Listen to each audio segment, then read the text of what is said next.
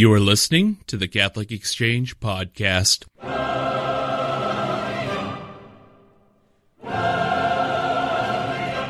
Hello, and welcome to the Catholic Exchange Podcast. This is your host and editor, Michael J. Litchens, here today with Mr. Christopher O. Bloom.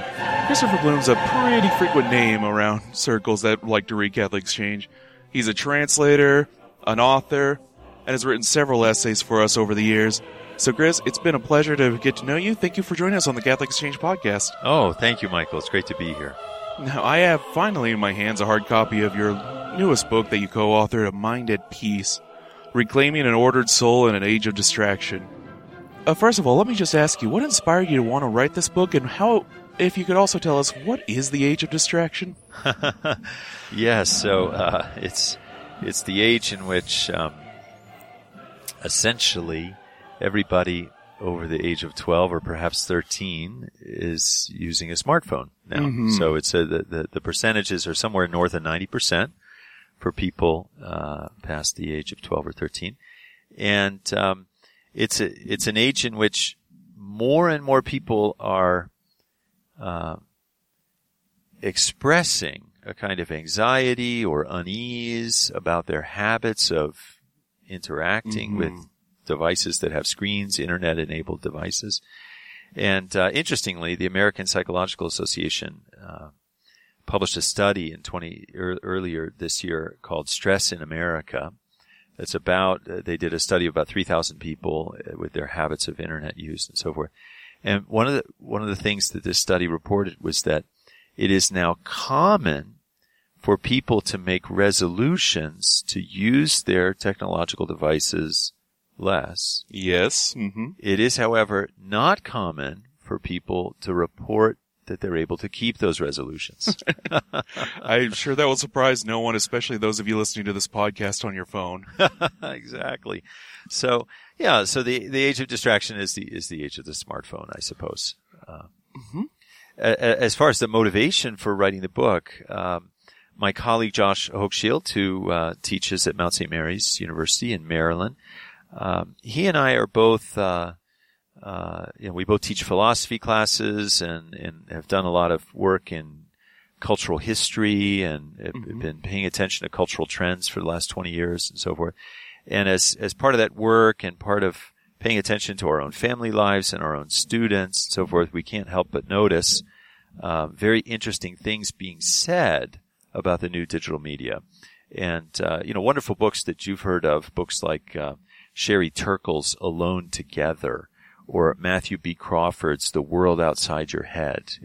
These have been bestsellers and greeted with a lot of fanfare and a lot of head scratching. Wow, or Nicholas Carr's The Shallows, what the internet is doing to our brains, right? Mm-hmm.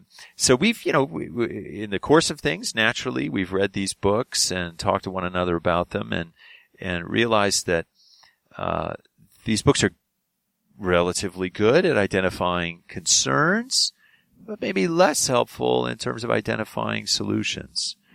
So we thought we'd take a crack at looking at solutions. I see that, and that's something that's very good to offer. As you mentioned, this is a concern for a lot of people. We at Catholic Exchange have actually published articles encouraging people to stay away from their screens, and we always have to tell them, we're aware we shared this on Facebook and you're probably reading it on your phone right now, but hear us out. And it is funny. I know for myself even, like I have, whenever I'm trying to go through Lent and trying to reduce my screen time, it's actually, I compare it to when I quit smoking cigarettes. It's roughly the same type of willpower and constant reminding of yourself, as I'm sure you learned in the research you did. Well, that's right. Yeah. And now our book doesn't, spend a lot of time, in the phenomena because my conviction, Josh's conviction is that in fact, most of us are familiar, with the phenomenon, right? Mm-hmm. of the pull of the screen, In my case, I remember hearing years ago, gosh, it must have been 5-6 years ago, Tom Fleming, who was the editor of Chronicles magazine for many years. Yes. I learned from a friend that his regime was that he wouldn't look at email before noon. And I thought, wow, that sounds really good to me. I'm going to try that. and I have tried it. I continue to try it. I think maybe one day every 2 weeks I succeed. I completely understand. Well, we're so connected right now in this world that sometimes not being on the screen makes people worry about you, like you're running out into the woods to become a survivalist, like they're legitimately worried about you. Yeah. No, that is true. And so are there any saints you draw from in particular for this book? Yes, certainly. So what we're trying to do in the book here, is, to capture or perhaps recapture an adequate, understanding of interior peace. Okay. Not the absolute deepest spiritual account thereof. Okay. There's wonderful books out there by writers like Jacques Philippe on the really deep spiritual sides of interior peace. And of course he's looking at forgiveness and, reconciliation and, mental prayer very, very directly. Our book, sort of ends with those points. But most of what we're trying to do in the book is to prepare people to have a kind of reordered interior space in their lives.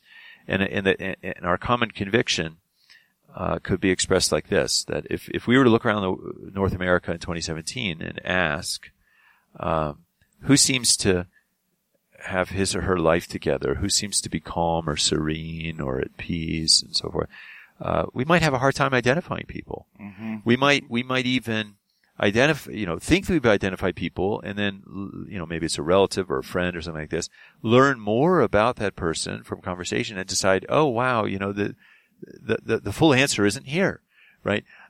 So our conviction was we need to go back to the saints who have definitively lived lives of serenity and peace, and try to find in their either in their teachings or in little tidbits that they reveal about themselves, just what the interior space of their souls looked like. So Francis de Sales, the Little Flower, Teresa of Avila, Blessed John Henry Newman, Thomas Aquinas, St. Paul. These are some of the saints. Absolutely. Augustine. Oh, yeah, absolutely. And you talk about that interior space and needing to cultivate it. Do you see that our modern world is just, it completely prevents that cultivation from happening? Well, I mean, that's completely prevent. It would be a strong, sure. That'd be a strong claim. So the best data, I'll give you on the one hand, on the other. Okay. That's cool. The best data, seems to point to smartphone users on average picking up their smartphone every 6 to 7 minutes, mm-hmm. and not, going without the smartphone at any time during the day as long as an hour.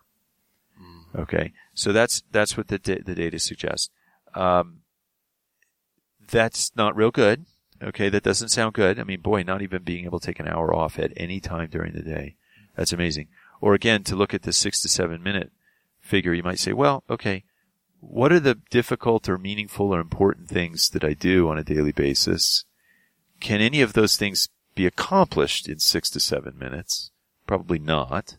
And so I'm actually almost certainly interrupting, mm-hmm. at least once, the important or significant things that I'm doing on a daily basis, right? So those would be indications that no, there's something wrong, right? How about on the other hand, I do think that, there's an opportunity here. Okay. People are, we're a decade in to the iPhone. Okay. People have, as it were, had their initial fill, right? This is great. Okay. I can do this. I can have that. I can, have this calendar feature, these warning features, this is really useful stuff, right? But the sheen is starting to wear off, and people are asking this question, what are my senses for? What is my mind for? So it could be that there's really an opportunity here for people to address the interior of their own lives, their own bodies, as it were, afresh. Certainly. In many ways, it sounds like you're trying to address what some would call a new problem, but a lot of ways, distraction and being unable to pay attention is a pretty old problem that goes back to Plato. Would you see that you found a lot of resources then in ancient philosophers and saints? Absolutely, yes. So, I'm glad you mentioned Plato. The Republic has that wonderful image of the cave and so forth, and the people seeing the images on the wall and so forth, right? Yes. That's a metaphor for, as it were, entertainment, right? Mm-hmm. And it's contrasted with the kind of careful attention that's required to gain access to the world of the forms. And what Plato is recommending there is essentially the disciplines that we see in the liberal arts, right? Mm-hmm. So yes, I think there's nothing new here. The tool is new. Its powers are arguably new in their scope, but the fundamental question of whether we will train our minds to be attentive, to think long and deep thoughts, or whether we will allow ourselves to be chasing every stray hair that runs under the bush, to use Augustine's metaphor. This is a perennial question. Yes, it is. And now, if someone's listening to this podcast, they listen to it on your phone, they went to their Amazon app, they ordered your book, and it's on its way. But they're saying, okay, but what can I do starting today or starting tomorrow, Chris, to really allow myself to start looking in the inner space and cultivating that life? Oh, that's fantastic. Yeah. So we are not advocating a quick fix here. Oh, yes. Yeah. So starting right away, that's good. Thinking that one will achieve something in a short period of time, maybe not a helpful thought.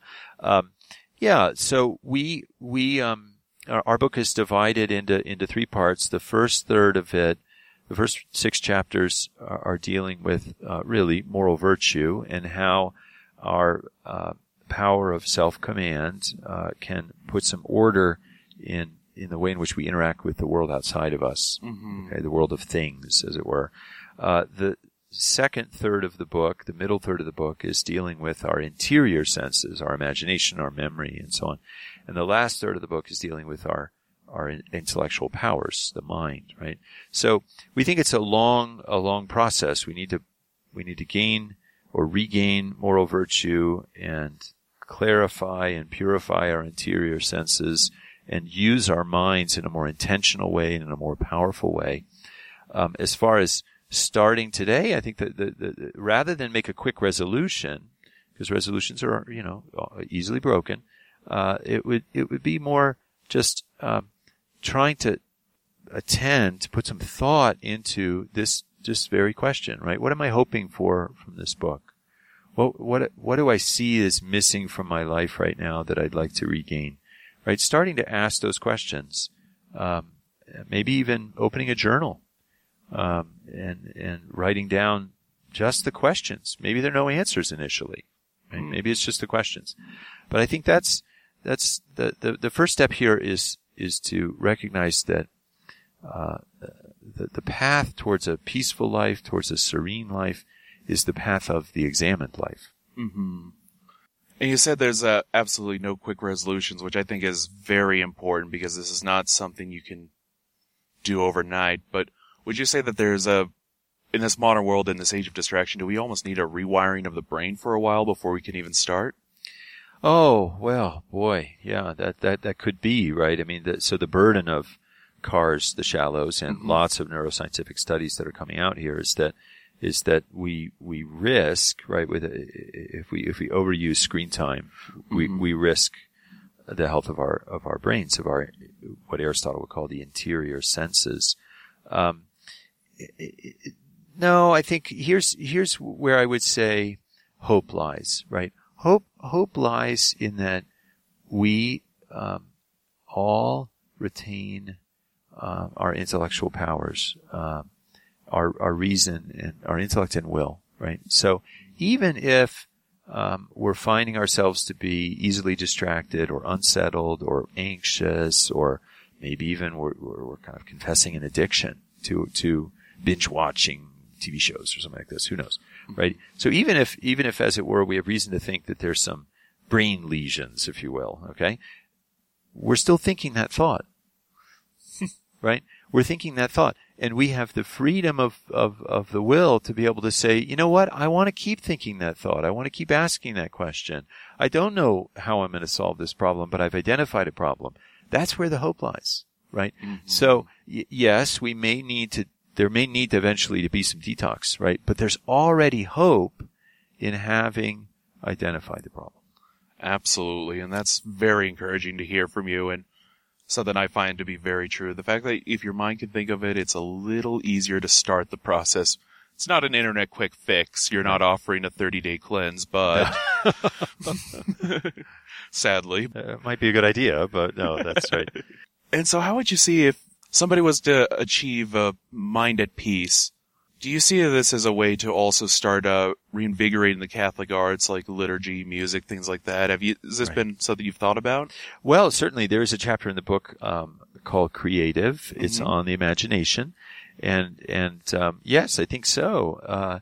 If we are, as it were, self-possessed with respect to how we're enjoying our exterior senses, what we're putting into our brains, into our interior senses, right? If we're cultivating a purified imagination, a strong memory, a memory that is ready to lay hold of things we have remembered intentionally, right? Then yes, this is going to bear rich fruit in our lives of creativity.